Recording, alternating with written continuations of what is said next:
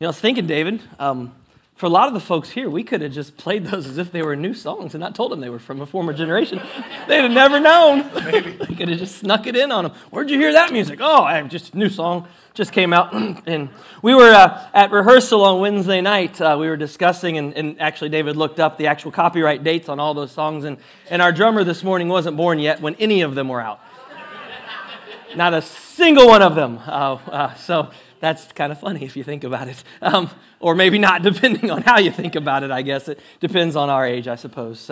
So yes, exciting morning for all of us. Before we dive in to God's Word, would you go with me? I need sometimes to kind of regain my focus a little bit. I've been a bit distracted this morning, doing all kinds of other things. And so if you would bear with me, can we go before God and pray this morning before we open His Word? Father God, relax my mind. Father, help me focus, as we all should, on your word at this time. Father, there's a tremendous challenge awaiting us. It's here now. It's awaiting our response as the church. Father, how will we respond as these days continue on and our world continues into a source of depravity we've never seen before? How will we respond? How will we show your love? How will we carry your banner in this lost world so that people will come to you? It is a great challenge, but Father, you've already overcome the challenge. We just got to step up. We love you. Amen.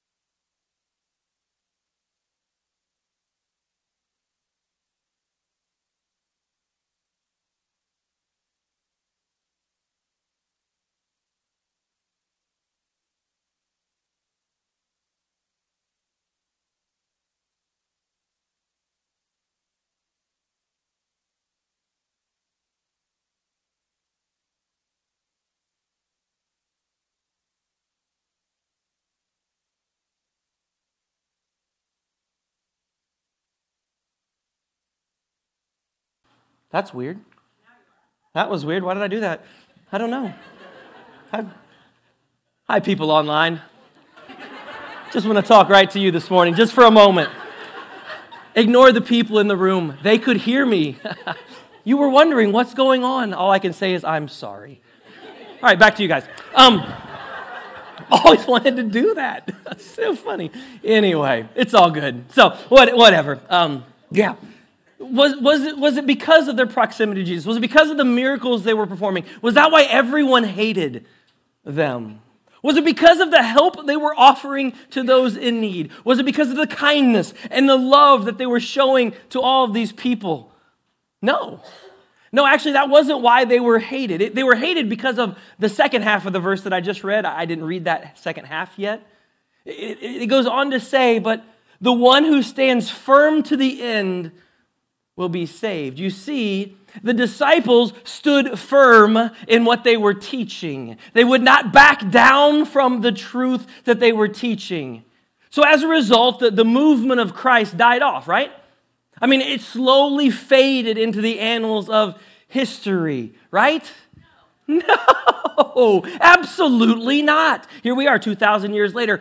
Billions, yes, with a B, billions of souls have been saved and continue to be saved since the time of Christ from an eternity apart from God and apart from that gospel truth. See, we got to continue on with that message. Jesus is still spreading, his word is still spreading like wildfire everywhere that the truth is preached. The world will tell us to water it down. It will tell us to include all kinds of other teachings. It will tell the church that in order for you to exist, you have to approve of the sinful lifestyles that God's word very, very clearly condemns. To admit there's no possible way Jesus could be the only way to heaven. You see, the world, though, has this problem. It's wrong. That's all. The world will actually change the name here. His name is Satan. He's in charge of some of this. He wants the truth to be changed. Now, for those of you that never liked English class, didn't like grammar, didn't like all those kinds of things, I want to introduce you to something. It's a quick lesson about the word truth. If the truth is changed, then what is it? A lie. Yeah, that's all. A lie, in this case, written by the father of lies. Do you remember the words of Jesus from John 8:44? You belong to your father, the devil, who wants you to carry out your father's desires. He is a murderer from the beginning, not holding on to the truth, for there is no truth in him. When he lies, he speaks his native language, for he is a liar and the father of lies. Peter wrote to tell his readers and us today that the world is going to reject the truth. Get used to it. It's nothing new. 1 Peter 2, beginning in verse 4. As you come to him, Jesus, the living stone, Jesus, rejected by humans but chosen by God and precious to him, you also, like living stones, are being built into a spiritual house, a royal holy priesthood, offering spiritual sacrifices acceptable to God through Jesus Christ. For it says in Scripture, see, I lay a stone in Zion, a precious and chosen cornerstone, and the one who trusts in him will never be put to shame. Peter is quoting Isaiah 28:16. He goes on, now to you who believe, this stone is precious. But to those who do not believe, the stone the builders rejected has become the cornerstone. Peter is quoting Psalm 118:22, the words of David. And verse 8, and a stone that causes people to stumble, a rock that makes them fall. Peter's quoting Isaiah 8:14. He had a mastery of these Old Testament ideals. And he's reminding us that truth way back 700 years ago in the time of Isaiah was just as true after Jesus' ascension, and it's just as true in 2023. People stumble because they don't obey the words. We look around us. We see people stumbling both in the church and outside of her. So many people look at the gospel and the teachings of Jesus as foolishness. You see, they're being led astray. They're being deceived into an eternity apart from God. I've got a reminder for folks. It doesn't matter whether or not you believe in eternity, folks. It doesn't matter. There is one, and you will face one option or the other. There's just that one choice. Others, of course, around us continue to try to twist those words of Jesus however they can to fit into our cultural narratives today. We can't do that. We must stand for the truth. We must share the truth, though, in love, just as Jesus did. Here's the problem: the word love. Another word that has been completely redefined by our modern man. And now the only thing the word love means is something that fulfills who? Me. That's it. That's all that matters. Something that makes me feel good. Something that I desire. When Jesus tells us that the greatest love that a man could have is to lay down your own life for someone else. And your life could be your physical life, but it also could be your desires, your feelings. And he demonstrated that for us. He demonstrated his love by laying down his own physical life for all of humanity. Now, one problem that some believers do have is that we use this truth as an excuse to be offensive. Please don't do that. Please don't do that. Our message The truth that we're sharing will be offensive to some on its own. So we don't need to add to that. We have to be different. We have to deliver that message of truth in love, just like Paul tells us in Ephesians chapter 4, verse 15. No matter how hard we try, though, the cross, the teachings of Jesus will always create problems for some people.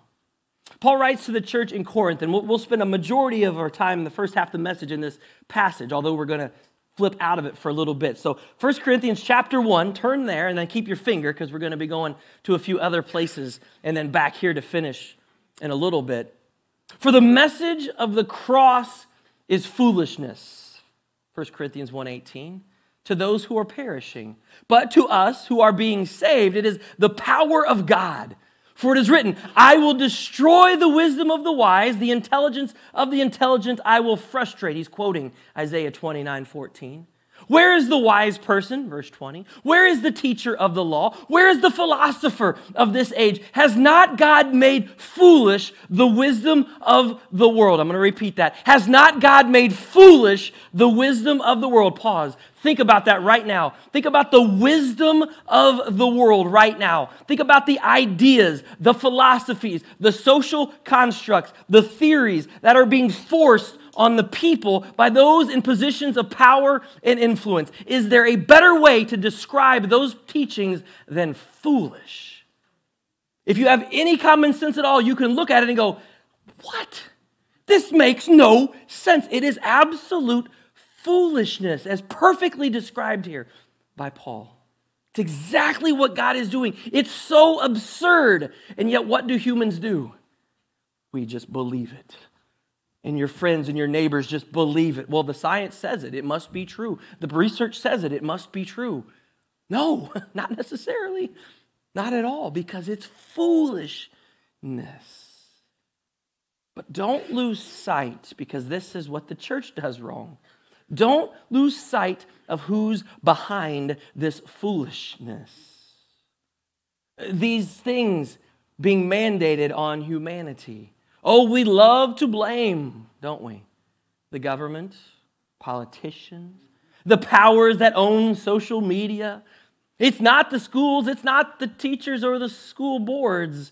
Now, all of these might be assisting in spreading these lies, but the source is still the same, and his name is still Satan. He alone is behind every movement, every law, every societal change to embrace sin and turn away from God. Church, we can never, ever forget that.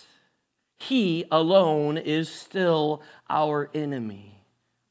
Paul writes in Ephesians 6:12, remember, our struggle is not against flesh and blood, but against the rulers, against the authorities, against the powers of this dark world, against the spiritual forces of evil in the heavenly realms. Peter describes this enemy so well, 1 Peter 5:8, again, a very famous passage.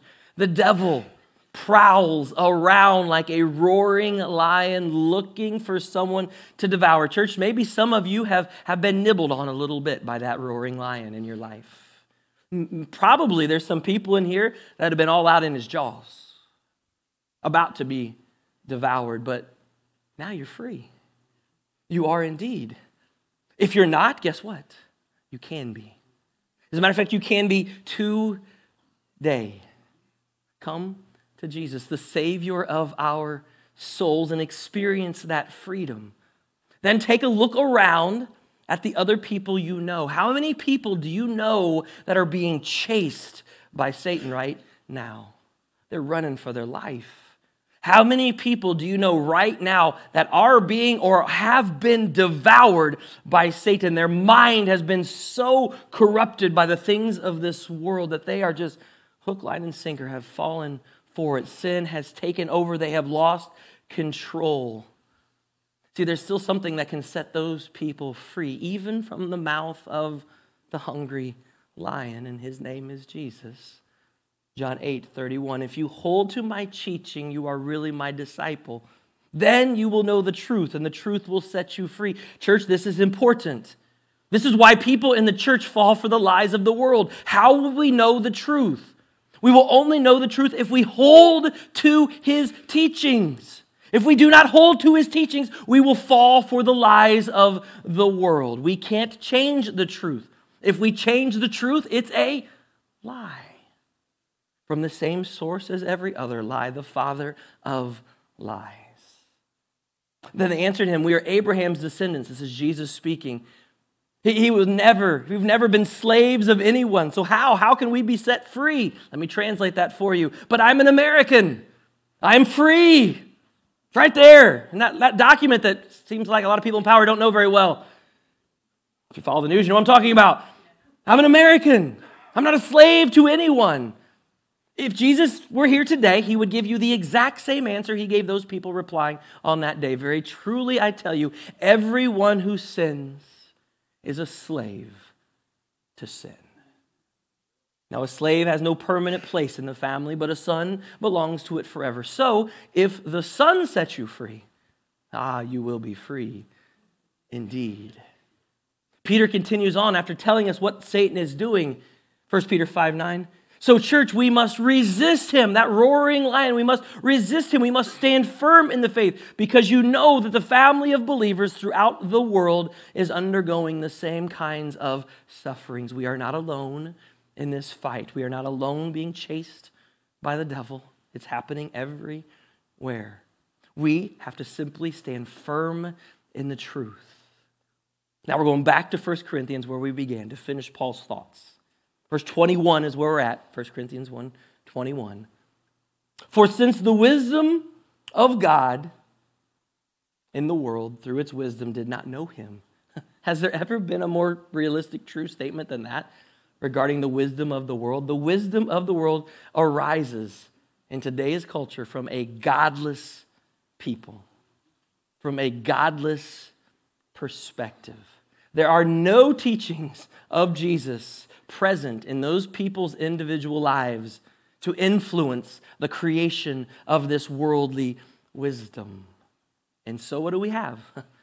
The mess that we've made for ourselves. But Paul's words are what's most important. So what do we do about it? Complain, whine, moan? No. What do? We preach Christ crucified. That's what we do. Absolutely. It's a stumbling block to the Jews and foolishness to the world, yes. But to those whom God has called, both Jews and Greeks, Christ is the power of God and the wisdom of God. For the foolishness of God is wiser than human wisdom, and the weakness of God is stronger than human strength. Brothers and sisters, think of what you were when you were called. Not many of you were wise by human standards. Not many of you were influential. Not many were of noble birth. But God chose the foolish things of the world to shame the wise. God chose the weak things of the world to shame the strong. God chose the lowly things of the world and the despised things and the things that are not to nullify the things that are, so that no one may boast before him. It is because of him that you are in Christ Jesus, who has become for us wisdom from God. And that is our righteousness. That is our holiness. That is our source of redemption. Therefore, as it is written, let the one who boasts, boast in the Lord. Transformational churches focus on the good news of Jesus and how that news changes everything. Remember, we'll focus on Jesus and people in that order. Now, if any of you happen to catch the title as we threw it up there and as David put it out there for you throughout the week, the title of today's message is The Transformational Church Changes. Yes, that is the title. But Pastor, all we've talked about is how the church shouldn't change. That's correct. Yes, the transformational church must never ever change the gospel message. We may never change the truth of the cross of Christ. We may never change his birth, his death, his resurrection, or the truth of his imminent return. We cannot change the teachings of Jesus. We cannot hide the truths that they contain. We must do all of this while loving people the same way Jesus loved them, embracing them as they come to Jesus, seeking the freedom that only he can provide. We then must use whatever opportunities God provides us to seek and save the lost, even if it's not the way we've done it before. If you didn't know, those are the most often repeated words of any dying church. We've never done it that way before. We will never change the message, but the methods should always be refined, improved, removed if necessary, and completely reinvented when necessary. But here's the awesome part. Transformational churches will actually embrace change rather than fear it. Why? Why? Because of the reason behind the change. We are called to persuade others to Jesus, 2 Corinthians 5:11. We are called to reach people in whatever creative ways we can reach people. How can we better offer the love of Jesus to the people around us? How can we better equip the family of God that He has brought to us? How can we present the never-changing truth of God to the current world in a way that will draw them toward Him? What can we do to show the world how much He cares for them? How much love can we possibly show them? How much patience can we have with the people around us? How many resources are we willing to invest trying to share the gospel of Christ? Let me answer all those questions for you. First of all, we cannot out-care God. We cannot have more patience than our God. We certainly cannot outgive our God. So that would mean, let me translate, we can't care too much. We can't love too much. We can't have too much patience. And we cannot give too much toward the cause of seeking and saving the lost. Now, I know this is not an American ideal. This is not a capitalistic concept. Because here's the problem. We're not concerned with an earthly return on our investment. We are living in God's time.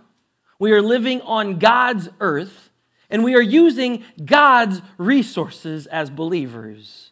We're all part of God's economy. So our investments are going toward an eternal future. Our investments will never, ever, ever lose value. We are called to invest in the salvation of souls. And not everyone will respond. But this should not defeat us. No, in fact, actually, to the opposite. It should inspire us to invest more. Remember, Jesus tells us that there'll be more rejoicing over just one sinner who comes home than 99 righteous persons who do not need to repent. Here's the reality. We may never, ever see the result of our investments this side of eternity. But I know we're Americans. We want results now. Some of you know this. Heart change takes time. It doesn't happen like that for most people. So what are we doing? Well, that illustration from Scripture is very true. We're planting a seed. That's all we can do. We might be the device that God uses to water that seed. We might be the device that God uses to fertilize that seed. You know what? There might be people along the way that we get a chance to minister to for a very short period of time. And that's okay. And that's okay. Because God is at work. And it is His work that we seek to do. He alone is responsible for any growth that takes place. He is responsible for the growth that takes place in the heart, in the mind, in the life of all of those we get the honor and the privilege of sharing Jesus with. Have you thought of it that way? The privilege that you have to share Jesus, the honor that it is that He has entrusted to you, His people, to share His message of hope and salvation to this lost and dying world. Have you ever thought about what an honor that is? How precious that responsibility is? His message is incredible, and He's given us, you and me, in our feeble minds, to come up with the best possible ways we can to share that message in this place, this community, where he has brought us. Something you may or may not know about me, and the staff can attest to it. Nearly every day, and I come in, the first place I come is here. I walk into this room and I look at that white cross above my head right now. Some of you probably didn't even know that was there.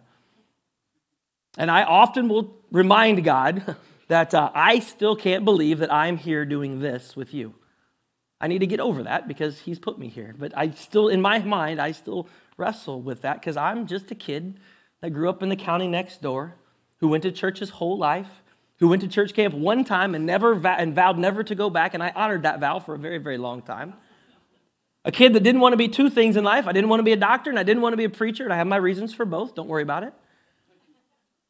And then a kid who decided after he was married, with some coercion from his wife, to attend a week of junior high camp as a leader. And God changed my life forever. And he put me in a new direction to pursue him in ministry. He called me out of full-time teaching a few years later into full-time ministry as a youth pastor. He called me to graduate school to further my education and prepare me for ultimately being your pastor one day. And all I can tell you is it is an honor and a privilege to be your pastor. He's entrusted every one of us with the same good news, with that same message of Jesus and how he saved each one of us. And it's up to us to share that. We want to be a transformational church. We want to be the transformational church that God desires us to be. Just as the Spirit of God transforms your individual heart, mind, and soul, the Spirit of God will transform his bride, the bride of Christ, the church, into what the bridegroom, his name is Jesus, desires. If and only if, we allow the Spirit of God to transform us. Yes, that means to change us. Are we willing to allow God to change us? I told you this is going to keep coming up forever. We will never become who God wants us to be by remaining who we are. So I'm going to use an example to close today from the book of Acts. It's an example of the early church and a change that absolutely had to take place, but were they willing to do it? They didn't change the message of Jesus in any way. We've already covered that. We're not going to do that. And if any of you ask me to do that, I'll leave. I will, because I'm not willing to compromise. I'm just not. But radically change how the early church was doing things. The church had just begun. This is around AD 50. So the church at best is 20 years old at this point. Brand new baby church. There aren't a lot of established traditions, but here's the thing. You know what? You know how long it takes for us humans to get accustomed to the way we do things and not want to change? Way less than 20 years, I promise you that.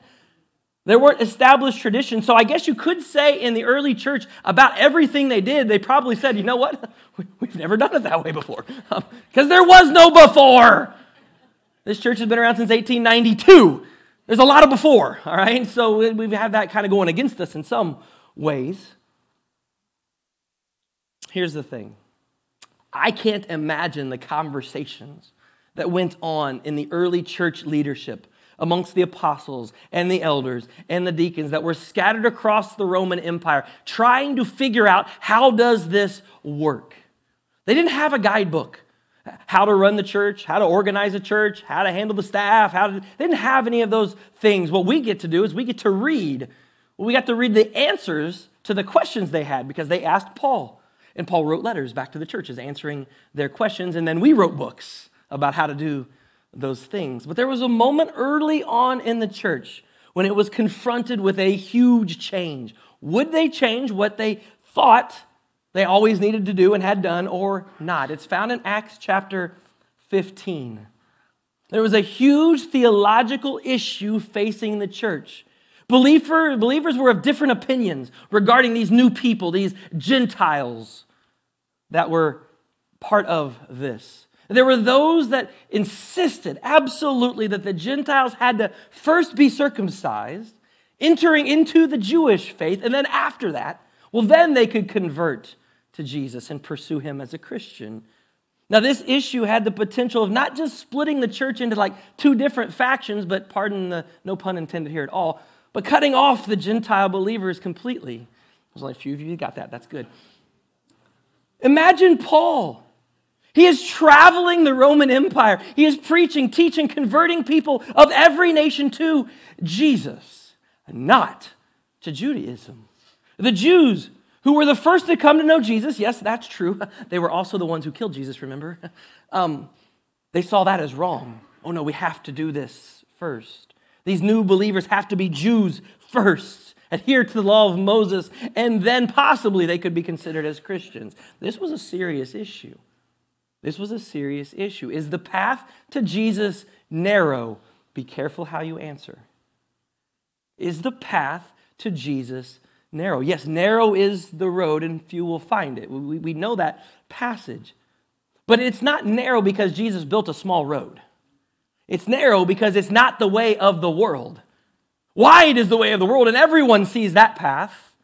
Narrow is that road to Jesus because it's not the way of the world. So few choose to find it. Here's the problem. That road should not be narrow because we, humans, invent rules, invent regulations, invent standards, insert our own opinions, our own traditions, our own obstacles to prevent people from ever coming and finding the path that leads to life. Our doors should be as wide open as God's, who wants, I'll remind you, no one to perish. Big door. No one. It's the Spirit's work to draw them to God. It's the Spirit's job to convict them of their sin and open their eyes to the need for a Savior in their life. It is the Spirit's job to save them through Jesus Christ. It is our responsibility to love them. It is our responsibility to show them Jesus' way. Notice I didn't say teach them. Yeah, we teach them. We teach them by showing them. We teach them by them experiencing Jesus' love through us. That is how he did it. I would say his model is pretty good. Maybe that's something worth repeating, church. The gospel of Jesus is a divisive issue between the world or Satan and the people and the believer and the church. The gospel of Jesus, on the other hand, is what unites the believers and his church. And the early church had this huge issue before them. Acts tells us that they also had everything in common. Well, now how could they have this issue and have everything in common? They had everything in common that mattered. We talked about that a few weeks ago. And the church was faced now with this huge change in practice, this huge change in expectations, this huge change in tradition is what this was. Acts 15:2. Paul and Barnabas were appointed along with some other believers to go up to Jerusalem and see the apostles and elders about this question. People were teaching, unless you are circumcised according to the custom taught by Moses, you cannot be saved. I can't imagine how Paul just burnt up when people would start preaching that nonsense. Paul, a Jew, raised by Jews, raised in all the Jewish customs. Paul knew his stuff, but Jesus got a hold of Paul, and he showed him the grace and the mercy and the compassion and the love of God in a brand new way through that sacrifice that was made once and for all by Jesus. So to place an artificial barrier in the way of people coming to Jesus must have just set him off. And I'm just guessing Paul had a little bit of a temper at times. Just a hunch. I've read his words. Just saying. When they arrived, verse 5, some of the believers who belonged to the party of the Pharisees stood up and said, the Gentiles must be circumcised and required to keep the law of Moses. Now, I hope you heard that whole thing, that first part. Yes, there were Pharisees who came to Jesus. What? They're the ones that killed Jesus. Why, yes, they were. And there's hints throughout the Gospels that there were Pharisees that were believers but afraid to come forward because of the consequences to their social lives. So praise God. Some of them found Jesus. Well done. But what had they done? Well, they brought their traditions along with them to this gospel teaching. For them, it was, oh yes, we accept Jesus, and this is a problem. Church, we can't do that today. just like they couldn't do it then. It's not Jesus and anything. It's Jesus, the end. Jesus alone. Peter spoke up first, of course. He would. You'll watch The Chosen. You'll understand with me. He tells the group that God called him to speak directly to the Gentiles, and God did. He said God knows their heart. He's obviously given them the Holy Spirit as well. So why test God by putting a burden on them that we Jews could not even bear? No, we believe it is through the grace of our Lord Jesus that we are saved, and so are they. I think Peter was pretty clear in his opinion on the matter. Then Paul and Barnabas go on to share that everything that God was doing amongst the Gentiles, all the miracles that were being performed, the people that were being saved. Then James spoke up. James, the author of James in your Bibles, yes. James, the half-brother of Jesus. He was the son of Mary and Joseph. James, who at one point in his life thought Jesus was a crazy man and went to try to rescue him so that people wouldn't get a hold of him and take him back home. James, who had now become one of the most respected leaders in the early church in Jerusalem. James goes all the way back to the prophet Amos, and he quotes from Amos chapter 9, reminding the Jews that God promised long ago that they would return from exile, that God would help them rebuild, that God would help them restore the temple, that the rest of mankind may seek the Lord, even all the Gentiles. Oh, wait a minute. And so James goes on to say, it's my judgment, therefore, that we should not make it difficult for the Gentiles who are turning to God. Church, we should not make it difficult for people to come to God.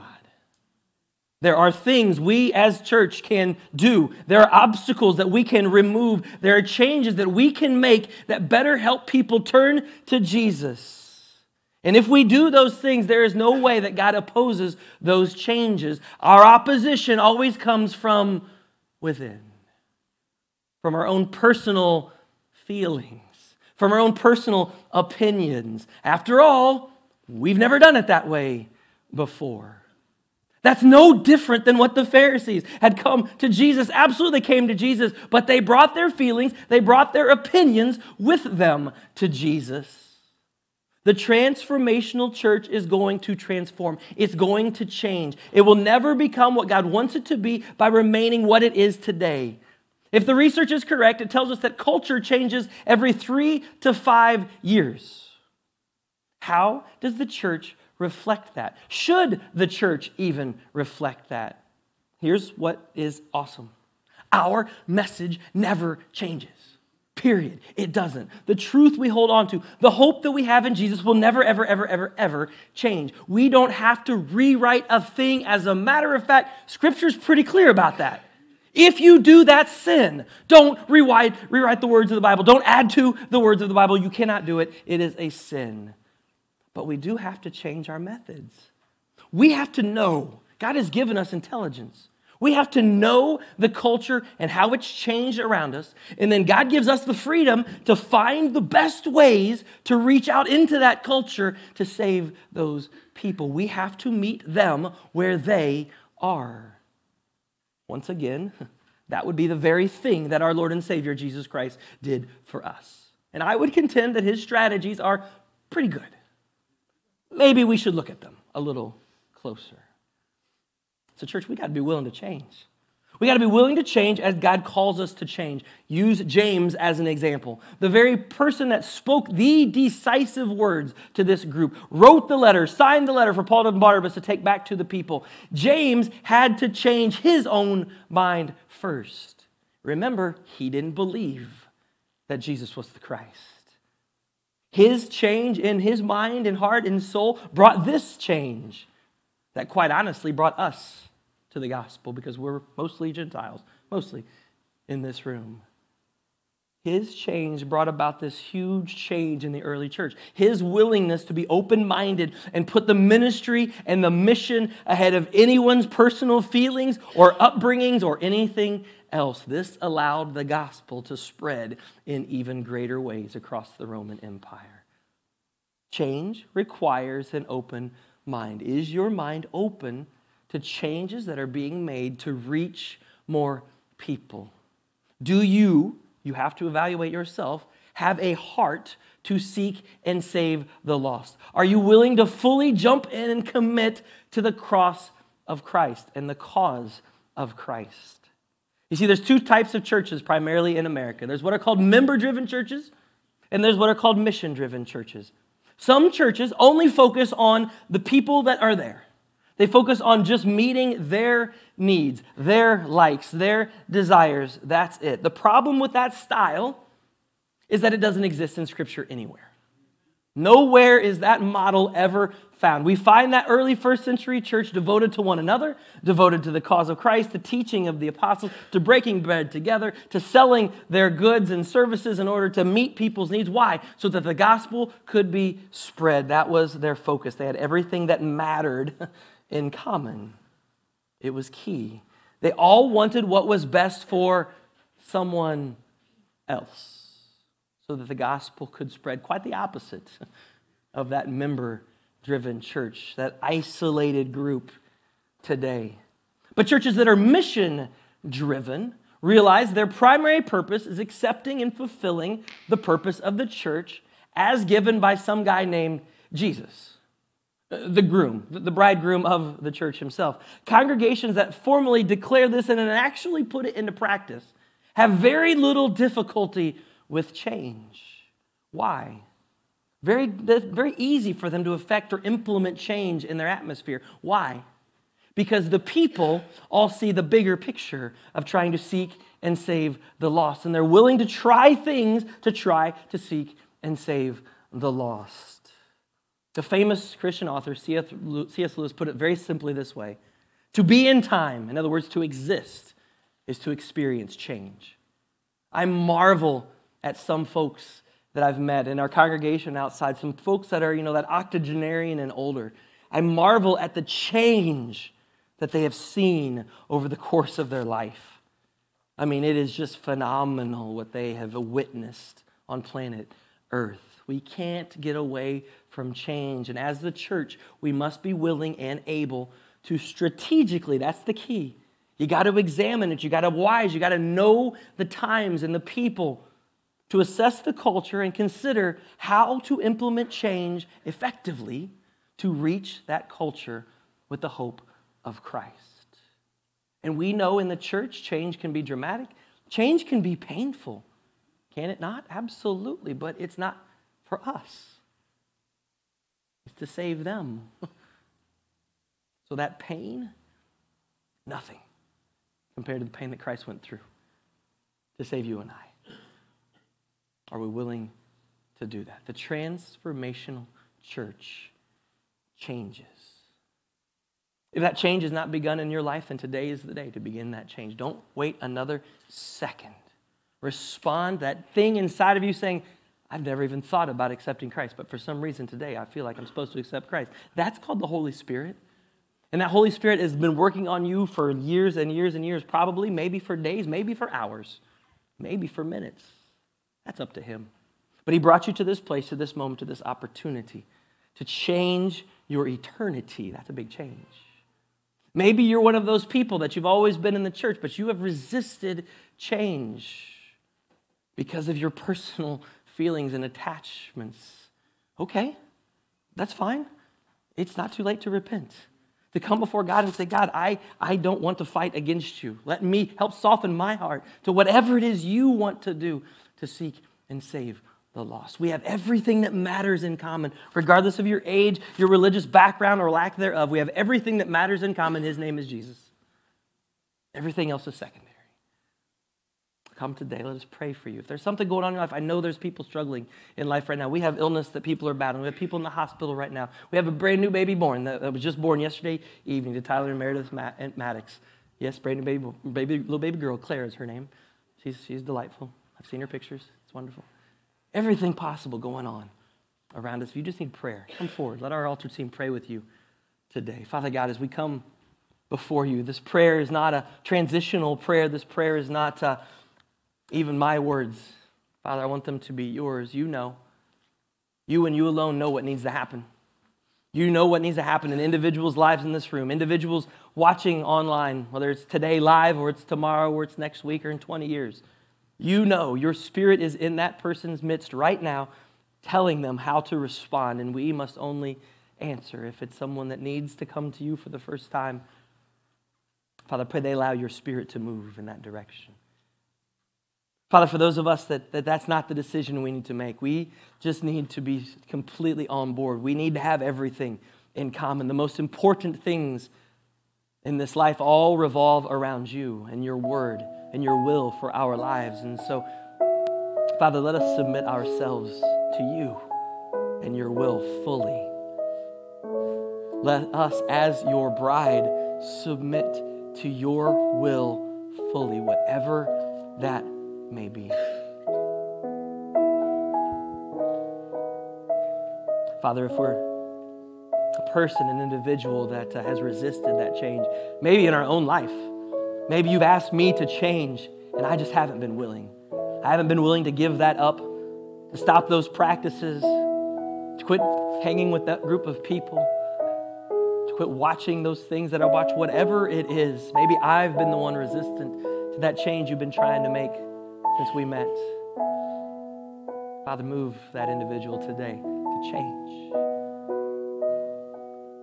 Father, if I've just been a stick in the mud, I've just been an obstacle in your path, maybe in my family, maybe in my place of employment, maybe even within the church, I've just kind of been in your way. Father, move me today. Move me to change so that your work can be accomplished through me in ways it never has been before. Father, we love you and we await your Spirit to move.